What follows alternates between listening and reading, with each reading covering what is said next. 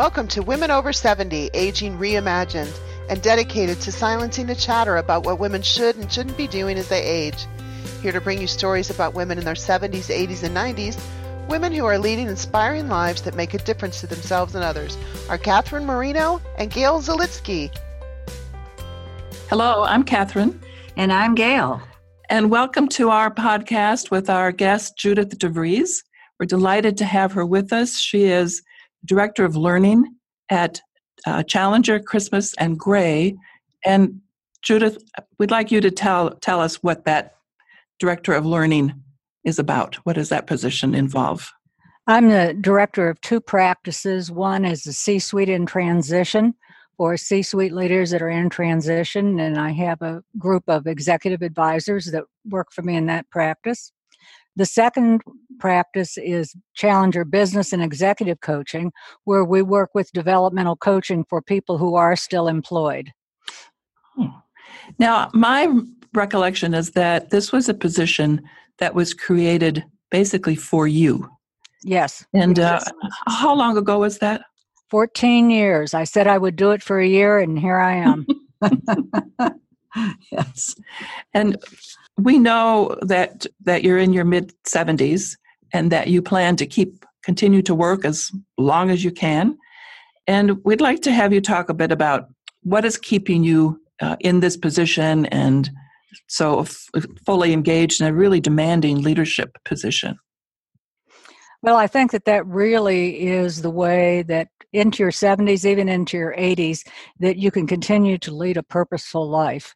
And working in a business that values age and wisdom and being able to continue to teach and coach other people keeps me fully engaged all the time. And I remember when I was coming back to school and Catherine was my mentor, and I don't know if you remember, but I've used it many times, Catherine, that I told you I didn't know what I wanted to do, and you said, Judith, you have to figure out what it is that you can't not do.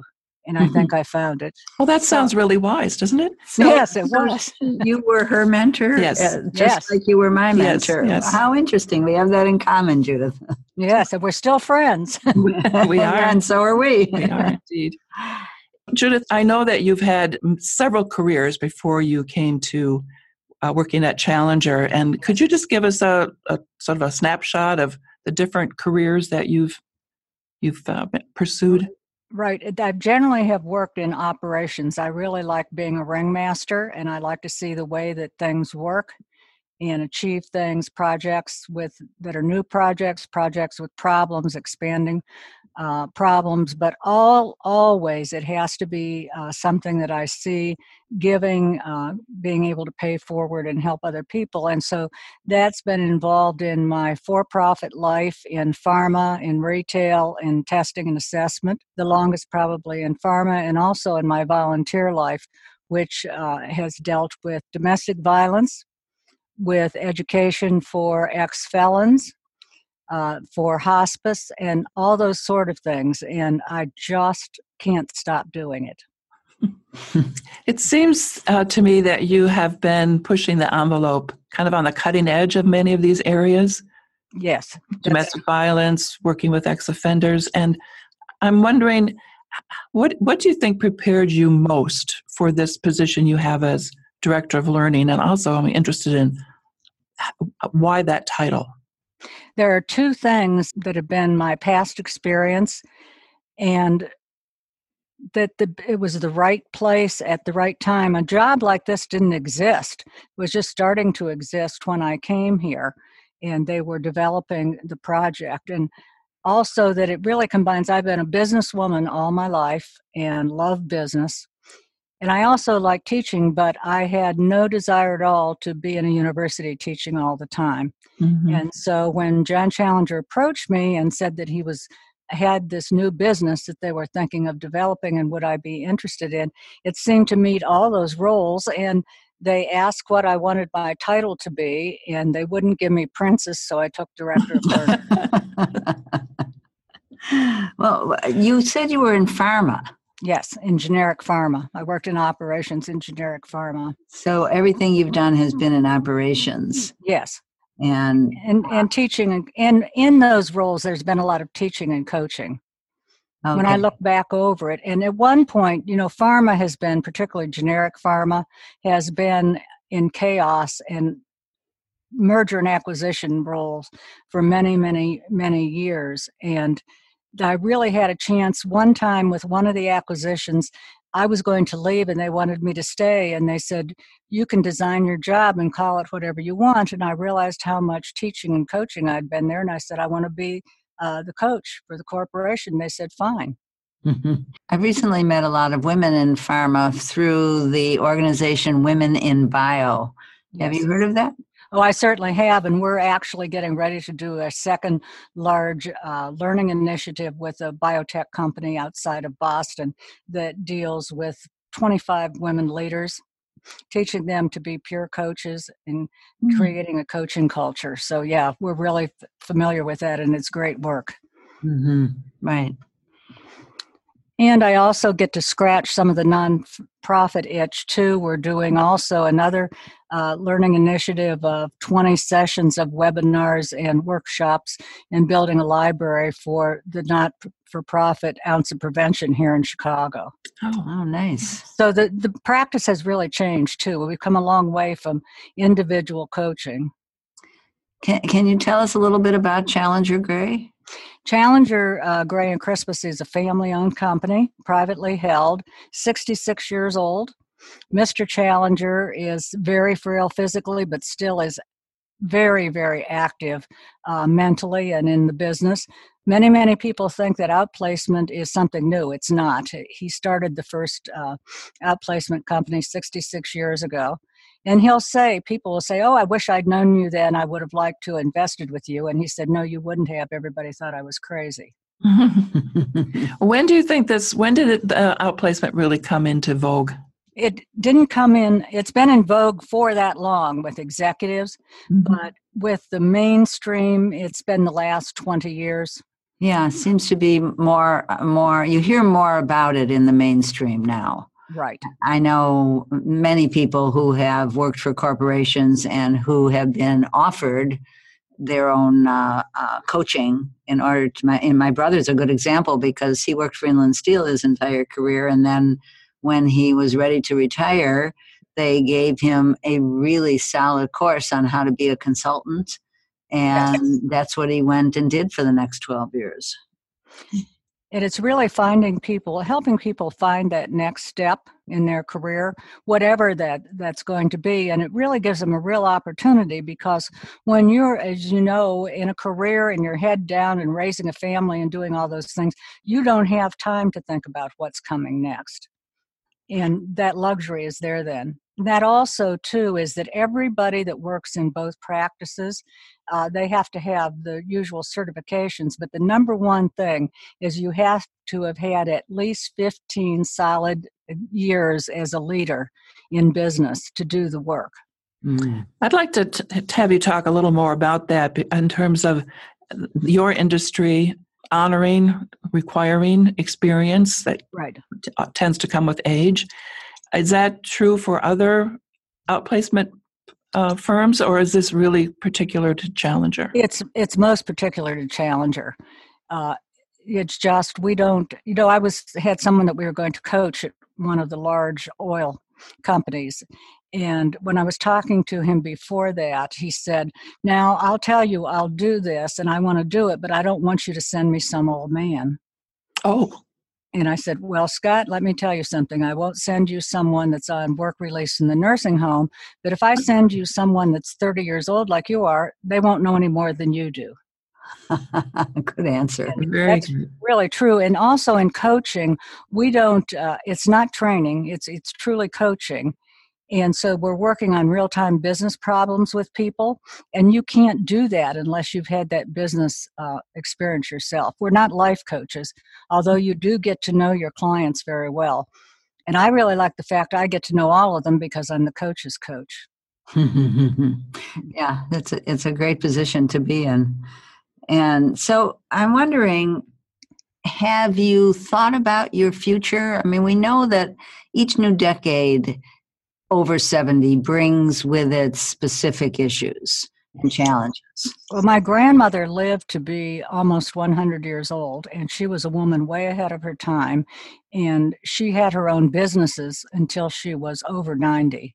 And so I thought, too, it certainly thought when I was getting ready to go back to school and change careers, I better figure out something to do because I had a long way to go yet. And then I've had, too, and then it's been an interesting piece, too, that I've had. And with the non-for-profit thing, I've had a chance to become and really have a research interest and become a subject matter expert and get to do a lot of speaking and do work about bullying in the workplace. And that really has captured me over several years now. So there'll be another project come here, too, I think. And people ask Dave Cervone, who's the chief operating officer here, and I are the ones that have built both of these businesses. And people have asked us, since we came from large corporations, why would you go to work for a privately held family company? And it certainly does have some of the foibles that all family companies do. However, John Challenger, who truly is an open door CEO, has given us the privilege of being that entrepreneurial and build two businesses within his business. And in a large public corporation, we would never have had the chance to do that. So these are two businesses that you've developed, and are you anticipating that there might be even more? Yes. We just don't know. Not going to give away any secrets yet, though. No, but always thinking and always seeing opportunities there. And just the way that the coaching has expanded into going from just individual coaching to doing groups and doing full learning programs has really been exciting. So what got your attention around bullying? Where did that come from? Well, a lot of the work that I did in domestic violence, a lot of the work I did with ex-felons and at the Cook County Jail. You know, I never expected to end up at the Cook County Jail, but quite frankly, you have to do, as you know, externships at DePaul. And very selfishly, the one that fit my schedule was tutoring at the Cook County Jail. And I went one day and I didn't leave for 3 years, so... Was that with women, men, both? It was with men. It was with men. And it's interesting. You would think it would be easier with women. It's not. You know, they would throw you over the doorstep for half a pack of Newports. And with the men, and there certainly are correctional officers there and things, that they do still somewhere inside have some respect for women and motherhood. As I'm listening to you, I'm thinking that there is some joy in late life careers. It is. It's a lot more joy. You find that you can do things that you didn't do before. You don't have the same anxieties maybe that you had early on. And tell us a little bit more about that particular feeling and idea. Well, you can take risks. You can take risks that as you're just developing your career and you're younger and new in that you can't take those chances. And now you can really be, what's the worst thing that can happen? And it's really sort of the thing that I've gotten more and more as I've gotten older, that unless someone's going to die or be killed, there'll be something to laugh about later. And that kind of stands me in good stead, I think. And it just really is, and it's joy. People will say, you know, on the side with the people in transition, they'll say that must be the most depressing thing in the world. And it's really not, because these are all successful people, or they wouldn't be given that program. And what happens often is if a CEO leaves, everybody's on the wrong team. And so then those leaders come into it. Or if there's a merger or an acquisition and there's a duplication of positions, they leave. And so it's so interesting to see where they end up. And sometimes it's so different than you think it's going to be when they start. And Catherine, you'll appreciate this. So many of them say, well, I'll tell you one thing I know for sure. I'm not going back to a corporation because I can't stand corporate politics anymore. I want to go work in a university. Oh, do they say that? Yes, they do. And I just laugh and say, listen here, think this over. They have a lot of time and they're smarter than you are. That's funny. They do. They also think that they can make a lot of money as an adjunct professor because they're a subject matter expert. I see. Well, welcome to the world of higher education. Yes. Right. Right. But they do make, and a lot of them that come in thinking that they want to be retired, that quickly goes away when they see that there are other possibilities. And people have been told so long now that that they are too old, and really people are willing to buy wisdom now. It's not like it was where they wanted the newly minted MBA with no business experience. That people and organizations, they'll buy that wisdom and value that, and that is just a wonderful thing to see someone find that out when they've been really so discouraged about that. Yeah. So where do you see that happening? Are there certain industries that are Everywhere. more open? Everywhere? Everywhere. Well, what about age discrimination that we hear so much about? You hear a lot about it, but one thing that people learn, and when we do, and it's a lot of advising and coaching and teaching, is that it's what you do well, not where you do it, and how to approach those kind of things. So that's part of the learning about it. And it really is that it's no magic sauce, but it's teaching people how to differentiate themselves and really be able to share those success stories. Right. It's all about telling the stories that invite other people's emotions. That's right. And that you can tell about yourself and what you've done in a different way. And so many people, when they go to be interviewed, and even high-level people often haven't interviewed for many, many, many years, and they really fall into the trap of being their interview questions. I call it, I was born in Mississippi with a dog named Skippy, and then go forward reviewing their resume. That doesn't work. In fact, that just makes it more obvious how old you are. And so how do you suggest that they approach it? You approach it by telling your success stories and telling who you are and what you are, not saying I worked for 35 years in banking, but what it is about you that stands out and you do well and that you want to do. And then with those things, then you need to prepare success stories for each one of those things that you do well to illustrate that. Right. So you recommend that anyone who is going to do transition should definitely think about hiring a career coach. Yes. It's because it's something that you haven't done. And even some of the people that have the most problems are people that come out of human resources, because they think just because they've interviewed hundreds of people over the years, they know how to interview. And often when we're doing practice interviewing and things, they're the worst. It also requires a perspective shift. Yes. Which is what I coach about. And I think that makes it easier for people to understand what it is that they're trying to get into. Right. And how it's different from what it was that the position they were in before, and how they should welcome it. It is. It's what you do well, not where you do it. And boy, when that really came to light and really knew that was true was back when financial services fell apart, 2009, that time, because there were no financial services jobs. And other than people that are attorneys or physicians, most often people end up in the business or the industry that they're in by circumstance and opportunity. Right, I think that's true. Yeah, I dare say people, the CEO that retired from Rubbermaid with many, many, many millions of dollars, I really don't think when he was a 9-year-old boy he went to bed at night and dreamed about storage containers and dish racks. Maybe he did. Or he might have, but I doubt it. Tell us what think back 10 years ago or so, and what can you tell our listeners that would help them think about what would you have told yourself 10 years ago, knowing what you know now? Be open. Don't be afraid to take risks. Don't close yourself to any possibility. People ask me all the time, what is the biggest obstacle and the biggest barrier that leaders have in transition? And it's not their age, and it's not where they've been or what they've done. It's because they put barriers in front of themselves before they ever have a job offer. What kind of barriers are those, do you think? Oh, it's let's talk about this opportunity at so-and-so XYZ Corporation. Oh, no. I know that's not going to work. I know they're going to want me to move to Wyoming. I know that they're going to make me travel 50 weeks a year. I know that I'm only going to get 2 weeks vacation again. Nonsense. You have nothing to evaluate until you have an offer.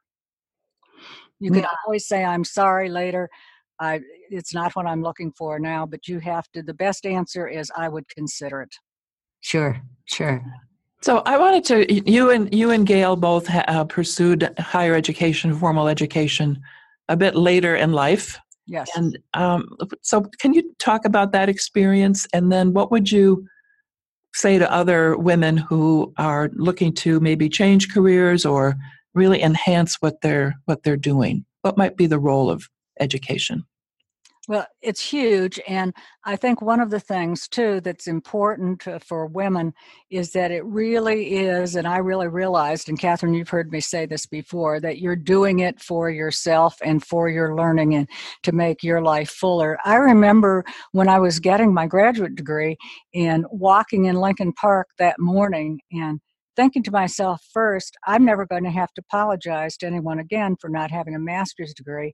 And all of a sudden, I just stopped in my tracks. I thought, that's not the truth, Judith. You've been very successful. The truth is you'll never have to apologize to yourself again. Mm-hmm. That's right. Yeah. I feel very much the same way. Yeah.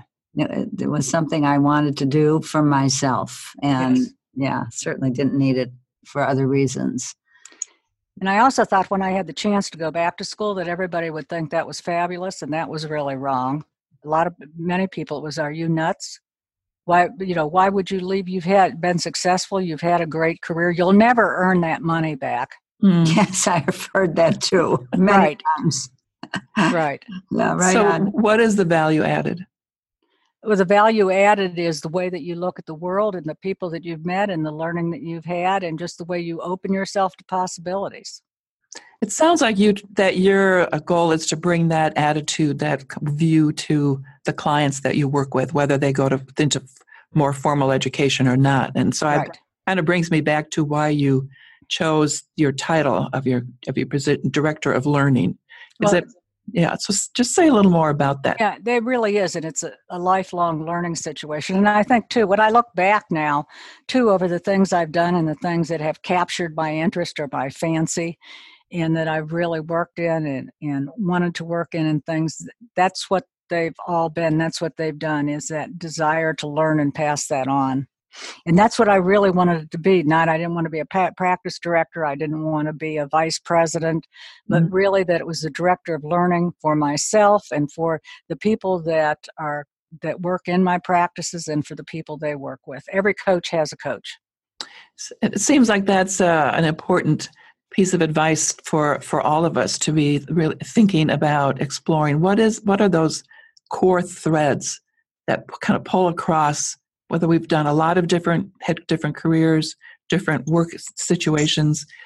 So what's the essence? And I think you've described that really well. Yeah, the essence is it always has to be something that makes you learn, that makes you stretch yourself, that makes you keep learning and helping other people learn, in a place that you can pay it forward. And with the retirement thing, and Catherine, you've heard me tell about someone that worked for me in an admin capacity who was someone who counted the days until she could retire.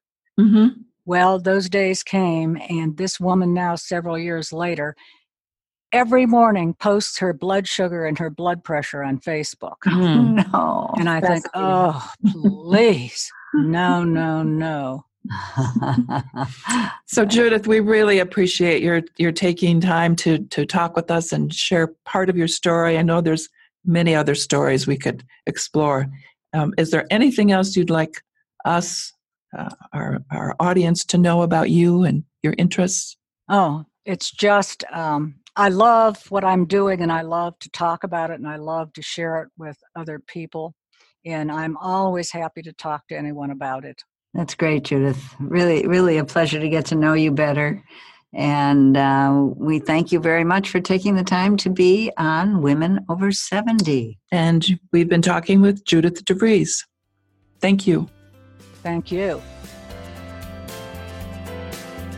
Thank you for listening to Women Over 70, Aging Reimagined. If you like what you've heard today, please subscribe to our podcast wherever you listen. In what ways are you shattering the myth that women over 70 are no longer relevant or visible? How are you celebrating aging? Join with us. Make your voice heard. Find us at womenover70.com.